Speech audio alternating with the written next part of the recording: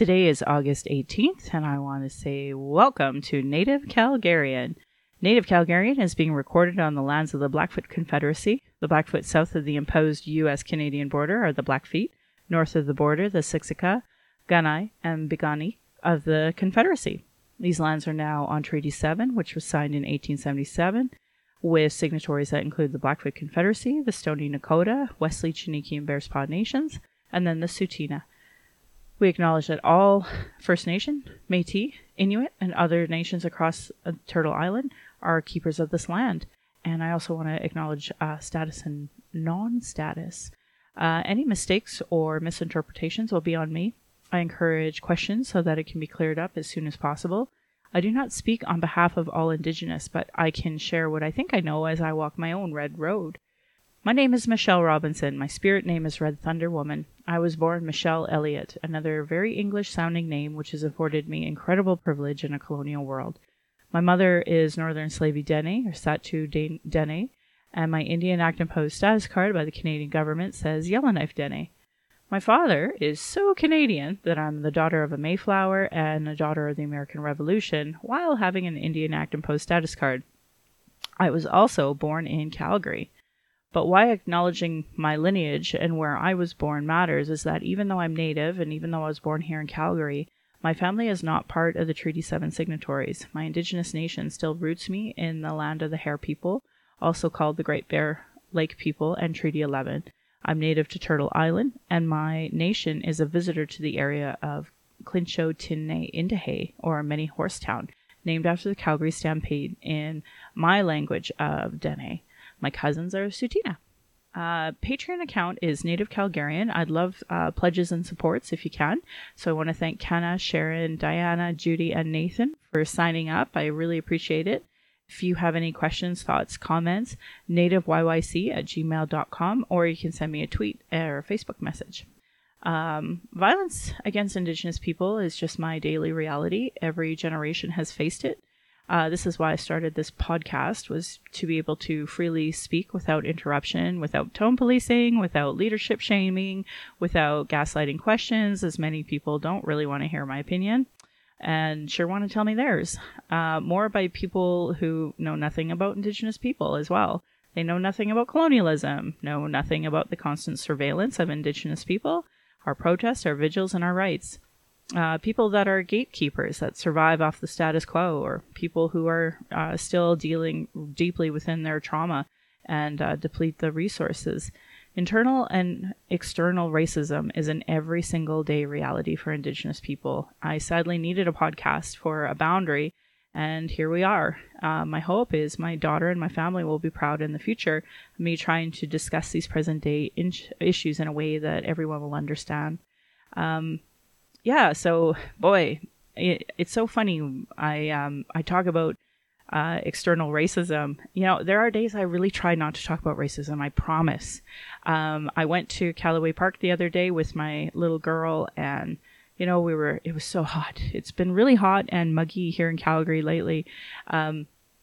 We've been, sitting around, trying to deal with the heat, and bought ourselves frozen lemonade. It was so yummy. Some popcorn, so we got our salt and our sugar, and just relaxing in the shade. And there was another gentleman that was there, and you try to just have nice conversation with people, and immediately he was bringing up how West Edmonton Mall is not a safe place anymore, and he said a bunch of racial slurs about people from Hobbema, and he said Hobbema, not Maskwacis.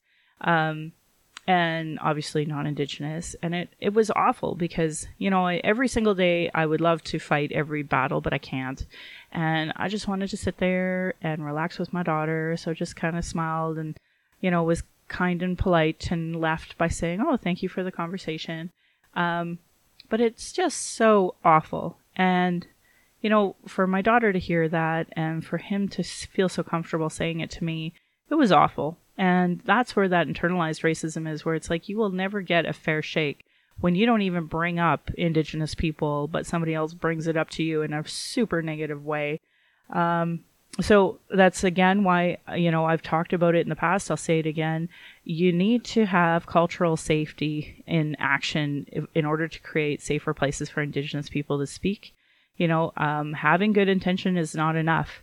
You have to take action to make that change. You have to speak out against racism, ask questions to those who are understanding, find the allies, create a support system for yourself. And sadly, my podcast is part of that. But you need to advocate for culturally safe approaches. For non-Indigenous, take responsibility for your own learning. Read, reflect, ask questions. Do not expect this learning to come from Indigenous people, although many of us just give it so freely. Take time for self-reflection. Be aware of your own assumptions and biases. Question everything that you've learned about Indigenous people and take steps to actively disrupt the stereotypes. And then lastly, commit to lifelong learning. Be prepared to be uncomfortable. Understanding colonialism and the legacy of racism is an ongoing and difficult task. And if you ever want to Google it, you'll find lots of information about cultural safety and Indigenous issues and understanding colonialism, understanding decolonization. So I just really implore non-Indigenous Canadians to start putting together policies on cultural safety. So I want to thank my previous guest, Ashley, from the Scotin Chronicles, for coming onto my show. We posted it, and I'd love to hear your feedback on that. So lots of things have happened in a short amount of time, and I don't know if I'll be able to touch it all, sadly. There's so much going on. So I think I'm going to start by playing a clip. I was interviewed by the CTV Calgary because the federal government is putting together a consultation for the statutory holiday when it comes to acknowledging Indian residential schools. So with that, I'll play. The federal government is planning to mark the painful legacy of residential schools with a new statutory holiday. Local Indigenous groups say it's a meaningful step toward reconciliation, and many Canadians agree. But a group representing small business owners wonders if there is a better way to make the day significant without such a heavy price. Jacqueline Brown explains. It's a painful part of Michelle Robinson's family history. I have family that survived Indian residential school. I get to know that history through my own family, but a lot of Canadians will never have that. It's history she shares with thousands of Indigenous families across Canada. And now the federal government is planning a stat holiday to mark the painful legacy of residential schools. Well, I think it's really important that we start acknowledging Indigenous as part of Canada. And to have a stat to start commemorating that, I think is incredibly important.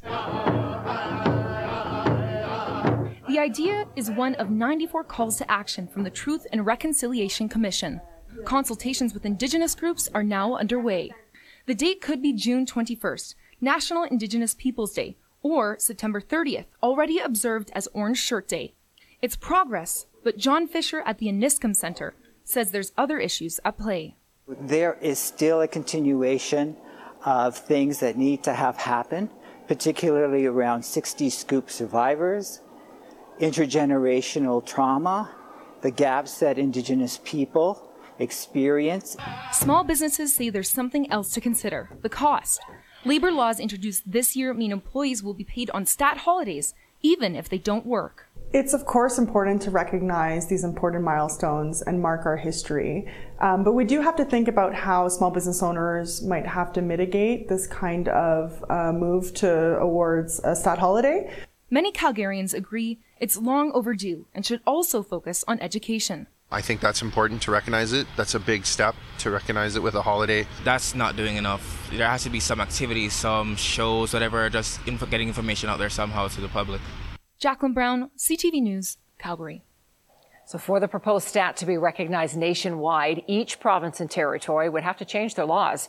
We reached out to the Alberta Labour Minister to see if this would become a mandatory stat in our province, but so far have not heard back.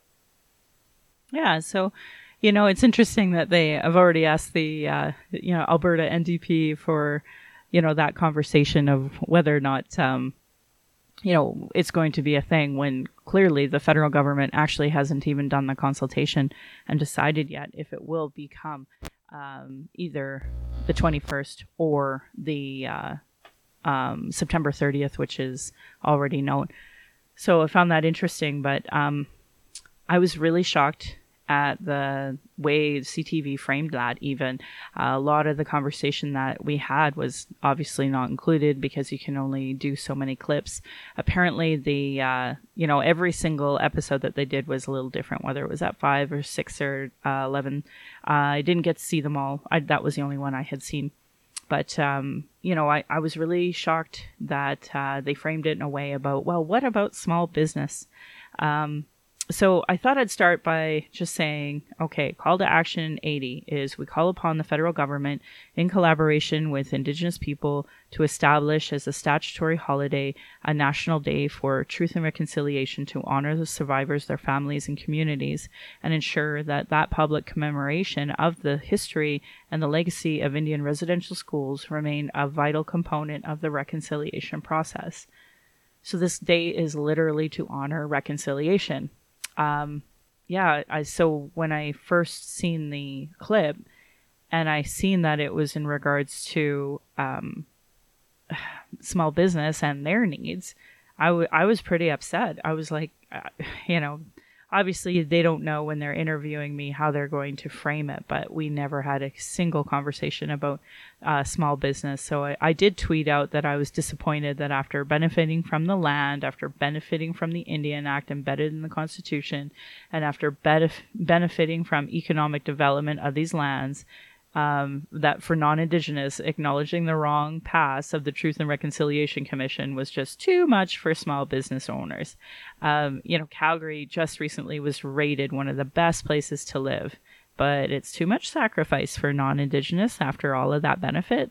I said, because it obviously is so insulting to the cultural genocide, to the amount of people that there are graves around every one of these schools. You had a better chance of surviving World War II than you did Indian residential schools. So I was pretty offended that they would even frame it in that way at all. I think, small business, obviously we need to talk about, the small concept of policy. But if we're talking about a bigger concept of genocide, cultural genocide, and the benefit that Canadians have long had on the backs of Indigenous people, it was pretty frickin' insulting to see it framed in that way. So, yeah, I was pretty upset at that. And, when we had spoke, it was just solely focusing on, the positive part of the call to action being implemented. That's what I had focused on. When they had interviewed John Fisher, I was really pleased to see them try to acknowledge that there's so much more to do. I mean, number 80 is one out of 94 calls to action. And there's over 400 recommendations in the Royal Commission for Aboriginal Peoples to still be implemented. These things need to be talked about, need to be implemented, need to be discussed. And I'm still surprised that people didn't understand the gravity of what it is we're talking about, but we're so quick to condemn it. Really awful things said to the federal government for even suggesting that we need to have this. And clearly people don't know about the calls to action, don't know about, the bigger picture of in Indian residential school, or the bigger picture at all of cultural genocide. And I know people are racist. I get it. But, man, I wish I could possibly explain how painful it is to hear people say that, because that's my people. I was lucky enough to have a conversation with my husband, and we were talking about how nobody would ever say the words to, a Jewish person who survived the Holocaust that, we got to mitigate these nuances for small businesses. Like, that wouldn't even be a discussion. But for Indigenous people in Canada, in the racist colonial world we live in, it's still a thing. And I'm just shocked that, business would, or CTV would even frame it in that way, that, well, what about small business? Well, what about cultural genocide? And what about all of the other calls to action that still need to be done? And, and what about personal responsibility of all non-Indigenous people? They've done some outreach to other people and asked them their opinion, and there was a wonderful gentleman who said, this isn't enough. Like, there needs to be not just a day off, but, conversations and seminars and such on that day so that we can talk about those issues. And, of course, I couldn't agree more. I'm just going to do a small plug for 12 Community Safety Initiative, the nonprofit I work for. On Monday is our book club. It's free, open to the public. Anyone is welcome. And we're just going to be focusing on the child welfare component of the TRC. There's so much conversation to have about reconciliation. And I know other people are still going to want to discuss Chelsea Vowell's book that we did from last month. So 2 hours goes by so quick. And these are committed people that come to my book club that, spend 2 hours once a month talking about reconciliation and obviously spending more time reading the books. And I just wish that there was an understanding that this is that work that needs to be done. And I have a great community of people doing that. And I actually am going to be working with Calgary Public Library now about publishing that in their newsletter. We're over 2 years strong doing that. And, there's still so much work to be done. And my small book club is nothing in comparison to the bigger picture of Canada. We need small book clubs in every facet of the city. We need small book clubs all across the country so that people have a fuller understanding of what it is we're talking about and those nuances. And even for me to be talking about this, a lot of people, they need to hear things 7 times before they learn something. So hearing it with me once, twice, it might be somebody else who says it that 3rd, 2nd, 4th time that it more resonates. And that's why I wanted to start this podcast too, was just to get all of that conversation going and out there, and hoping people would give me, some positive, constructive feedback. As it turns out, I had a colleague of mine say, "Oh, well, I listened to your podcast and, 90% of it I had already heard you say. So, and he just kind of left it at that." And it dawned on me when I went over to see my Canadian family and they said, "Hey, what's your podcast about?" I said, "Well, I guess it's about nothing," because for people who know me and people who talk to me directly, then, this is the conversation I have every single day about everything. Unfortunately, no constructive questions really came from, "Hey, would you discuss, Calgary Olympics or whichever?" I'd love to discuss a million things. So I will focus on subjects if people are willing to email me or call me or tell me that, I really want to understand the nuances of this subject with you. So please email me, tweet me, whatever you would like to do about that. So, basically, I just had to go through everybody's tweets that were on Facebook talking about the TRC and the call to action for 50. And I was, I was pretty shocked, pretty surprised by some of it. So I'm just going to do some plugs here for some other things that were really important to me.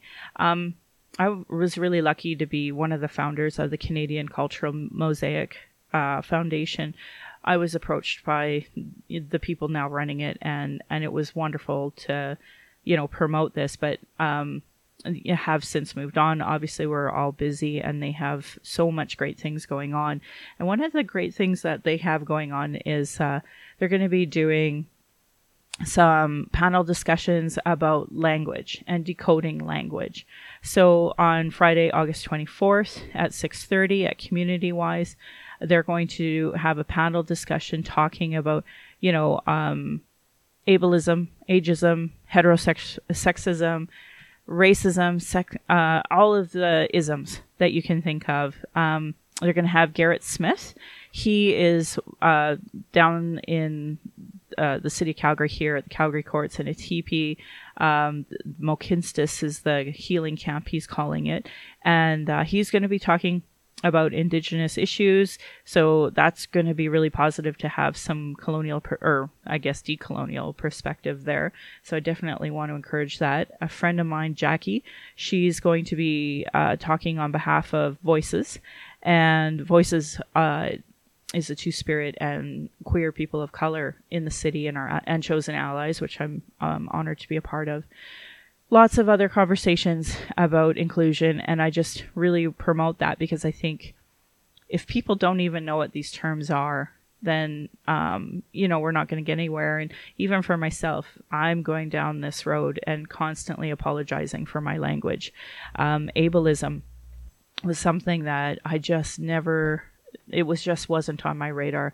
And the more people I got to know, the more, the irony being when I was young, I was always told about, Indigenous people and their, and these issues. And the way it was presented was obviously very negative. So I read a lot about health issues and mental health issues and such. And, it wasn't ever told in a colonial, well, it was always told in a colonial framework, and it was never expressed in a positive way when it came to Indigenous people. So it was something I was really ashamed about.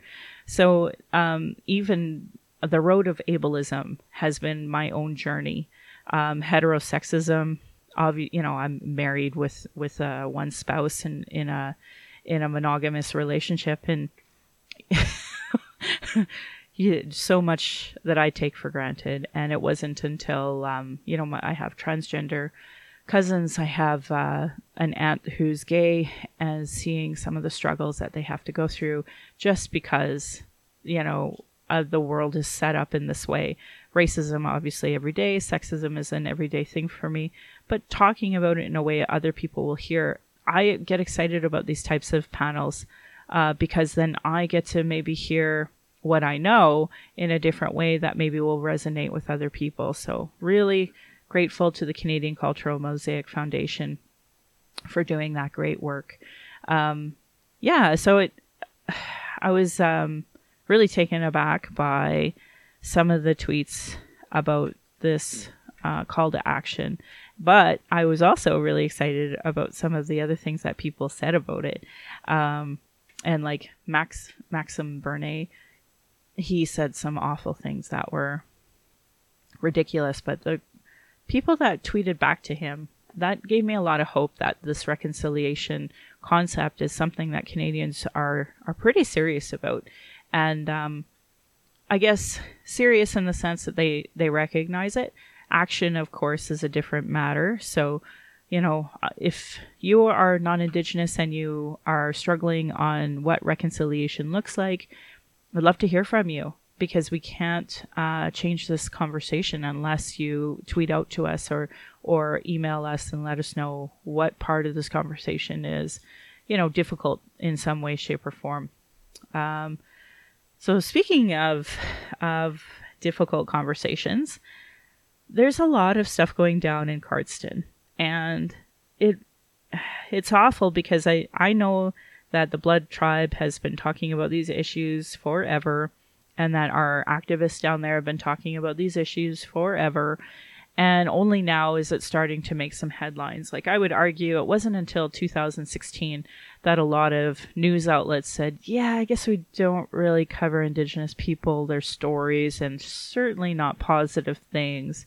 So now we're starting to see a bit of a shift. I mean, it's 2018, so it's only been, a year and a half of it. But the Star did a good article about the recent cases of anti-Indigenous racism in Cardston, and talked about, A&W issues. And there's a camp that's down there as well, a peace camp that is talking about, child welfare issues, racism issues. And they're now going to be working on documenting some of those racist instances.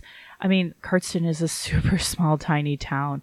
And, I seen a tweet recently from a non-Indigenous person who's from Cardston saying how incredibly afraid of Natives she was, and thank God the security were able to escort her home. And, the way she talked, it was that she's living in this ultimate fear of Indigenous people. And it really hurts to hear people say that about Indigenous people at all. And in my case, a lot of those people down there are my friends. So to hear anybody say those negative things about my friends, what kind of sheltered life do you live that you are that afraid of your neighbors? One of the reasons why I ran for the city of Calgary was to talk about community building, inclusion, those conversations. It's bigger than just Indigenous, non-Indigenous. It's, of course, Muslim community, the Black community. I've been talking about the racism we've all faced, talked about Islamophobia for years. Really blessed to have good friends all across all these different cultures. And yet, here we are still not having community between two groups of people in Cardston. There just needs to be more, like if there was a place that there needed to be a book club, it is definitely in Cardston. So if you know of a book club that's happening there, I'd love to hear about it. But if there isn't one, here's a kind of a challenge to those out in Cardston. Could you maybe consider a book club? Just a book club. It's not a lot, just something to, start working on trying to understand each other, because no one should live in fear in their house, but some of those fears are really unwarranted. I can talk about the amount of Indigenous women that have been killed here in the city of Calgary. And I can talk about a few of them who've been killed by the police. So my fear towards my fear as an Indigenous woman towards police is pretty legit. It's not like, something that I'm making up. Like, there's so much documentation of these issues.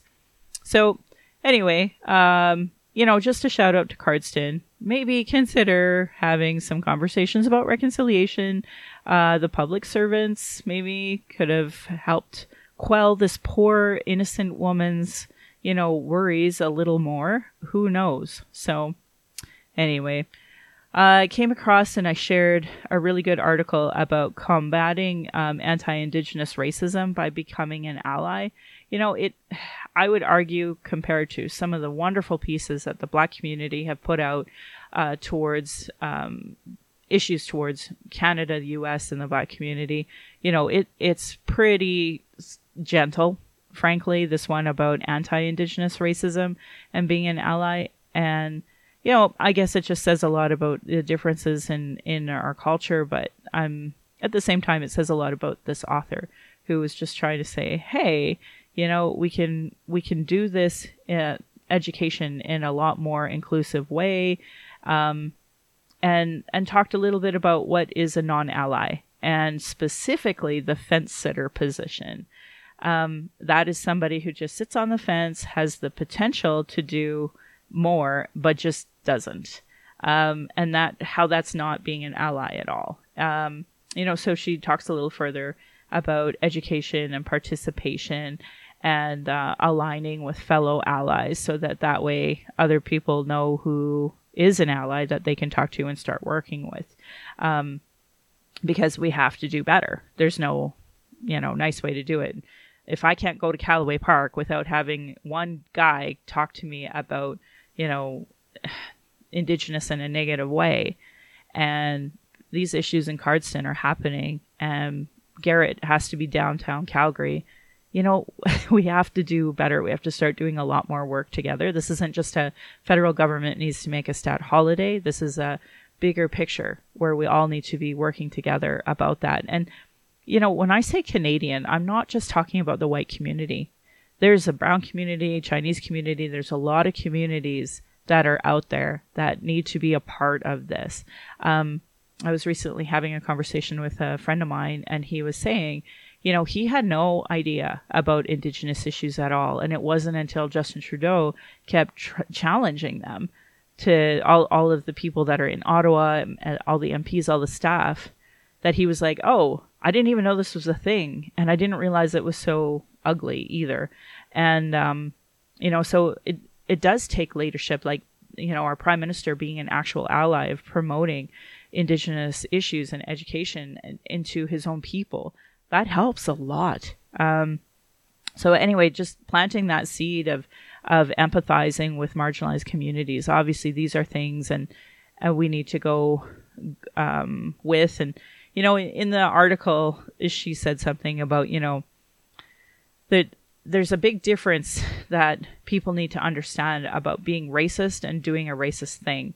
And I think that's what it is. Like this gentleman I was talking to at Callaway Park, like all of the other racist issues I've ever come across, I know that people aren't bad people. I just know they just don't understand racism. So because of that, they're saying really racist things that ultimately hurt, people's self-esteem, people's empathy, all of those issues, and perpetuating fear and falsehoods that isn't, it's harmful. It's making things worse, not better. So I just really want people to pay attention to their language. If they're an ally, read some information out there. It's so easy. To me, it's easy. I don't understand why it's so difficult, why we're having this. Another article I came across, Indigenous mothers 7 times more susceptible to postpartum depression. They did a study, and 33% of Indigenous respondents experienced depression after birth, compared to only 5.6% of non-Indigenous. Well, I did not find that surprising one bit, because for full disclosure, I had depression after I had my baby. I really had to deal with the amount of racism that was in the delivery room, let alone the bigger picture of my past and some of the traumas that came from that. It's well documented, the amount of racism Indigenous people face in the medical community, and that's not dealt with. So of course that's going to lead to a lot of this higher number, not to mention colonialism, not to mention, all of the barriers that are stacked against us, food poverty, trauma, all these issues are related. And, if you're living on a res and there's not the economic opportunities that are available, that are off res, these are really sad things that you have to consider, leaving your own community and your family and your resources, your support system, in order to get resources if you have any issues at all with health or economic circumstances. And I've said this before, I'll say it again, that the Indian Act is the perfect model of imposed poverty on a group of people. It was meant to do that. It was meant to create a situation where people did not want to stay on the reserves when they were allowed to leave. And that is so awful, because first of all, we were forced to go to reservations as opposed to, or reserves, instead of being allowed to roam freely like every other Canadian. And we had to go through the pass system and on all these awful policies that were imposed upon us. And then the idea of leaving the res in order to, have, education, jobs, whichever. This shouldn't be such a barrier, but it has been, because of that historical legacy, that trauma of systemic imposed neighborhoods. So, for me personally, I've been reading a lot about community building, land development, and especially in the States, where they purposely segregated the blacks. Well, they also did the same thing on reservations with the Indigenous, and here in Canada they did the same thing with the Chinese, segregated them out, as well as the Indigenous, obviously us being forced on res. So for me, when we talk about community building within a municipality, it's just such a different conversation, and I look at community building with such a different lens than I know my counterparts do, which is part of the reason why I ran. And we're not having those conversations of community building, inclusion, and the historical legacy of segregation. So, of course, women are going to have, 33% high depression after giving birth, because of all of the legacy that is just put upon us, on top of course, the worry of raising a child. At the end of the day, people ask me, well, when are you going to run federally? When are you going to run provincially? When I'm done raising my kid. Because that sadly is a big thing in the Indigenous world, after all of the governmental policies that have been forced upon us, and because the child welfare is still so broken, we still aren't at that place where we can go and just have our kid and raise our child freely. So anyway, I just wanted to talk a little bit about that as well. There's a lot of conversations about the provincial election coming up. I want to encourage Indigenous to run. I want to encourage a lot of women to run. We have a Campaign 101 workshop coming up with Equal Voice, and I'm just a follower of Equal Voice. I'm not involved at all with that organization. It's it's very much run by a small group of people. Ask Her was somewhat involved as well, and that's a small group of people that are taking care of that. But for me, as somebody who wants to see structural change. I mean, ultimately, I talk about structural racism, structural sexism, structural isms every single day. You can't change it unless you change that mentality within the governments. So, and we're seeing huge shifts federally against racism and sexism because we have that type of leadership. But, you know, we have to keep building on that. Women are ridiculously qualified to run for politics, but there's so many barriers in place. Like, I mean, for me, you know, the legacy of child apprehension or the legacy of losing custody of a child because you're Indigenous, like, these are real issues to me in my personal journey. And for me to be able to raise my daughter, like, I just want to break that cycle and just say, I have my child who's actually raised by, you know, her mother. That's a big deal to me. And that's not an issue for most people. But even for other women, other mothers, of course, you know, childhood and having their babies, that's part of their decision to run or not as well. So I don't want to, you know, downplay other people's experiences at all. So provincial election is coming up. A lot of candidates are being looked at. A lot of nomination races are happening. Nomination races are what you do within a party. So, like, for example, the NDP, the UCP, right now they have their nomination battles going on. So if you are interested in running, now's the time to get involved. Some of the places are already starting to just say, hey, this is our candidate. In our area, so I live what will now be Calgary East, we have Prab Gill was our former UCP representative for this area, but with the boundary change, he won't be at all in my my area, and it will be taken over by the existing MLA Robin Luff. Robin Luff is with the NDP, and the UCP is going to have their nomination meeting here very shortly. And the people that are running, there's quite a few candidates. And I remember seeing Andre Chabot, our former councillor for this area, he's going to be running and for the UCP. So it'll be interesting to see what happens within that nomination battle. Although because he's a former councillor, I would imagine he will probably get that. So, you know, we have Andre Chabot and Robin Luff running against each other here in Calgary East alone, which will be a hell of a battle within itself because Andre Chabot is well known, former councillor of Ward 10, known for being conservative. And then Robin Luff, I mean, she's been doing some great work as newly elected NDP, and I think a lot of people are quite happy with the way Rachel Notley is doing the work that they're doing. But the other thing is our area has a lot of working class people. So I know for me, you know, I was raised in a union house, and that matters a lot to people. So it'll be interesting to see what happens here in Calgary East with those two dynamics at play. So yeah, I just want to encourage people to run. I think it's important to understand, you know, you may have self-doubts, but you know, Ralph Klein was a drunk.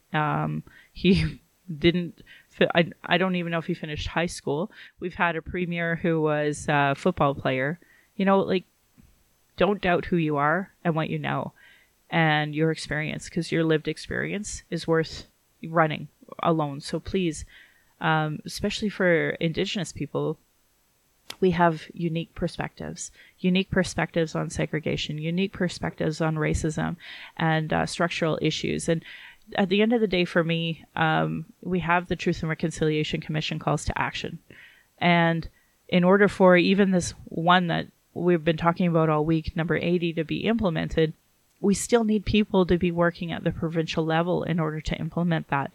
This literally could be a talking point for the election where you ask your candidates, hey, the federal government is going to put this statutory holiday out. What is your position on that? And are you going to be a part of implementing it in the province? Because if they can't answer that, then they don't know what they're talking about with Indigenous issues. And it's really sad. There's only 94 calls to action.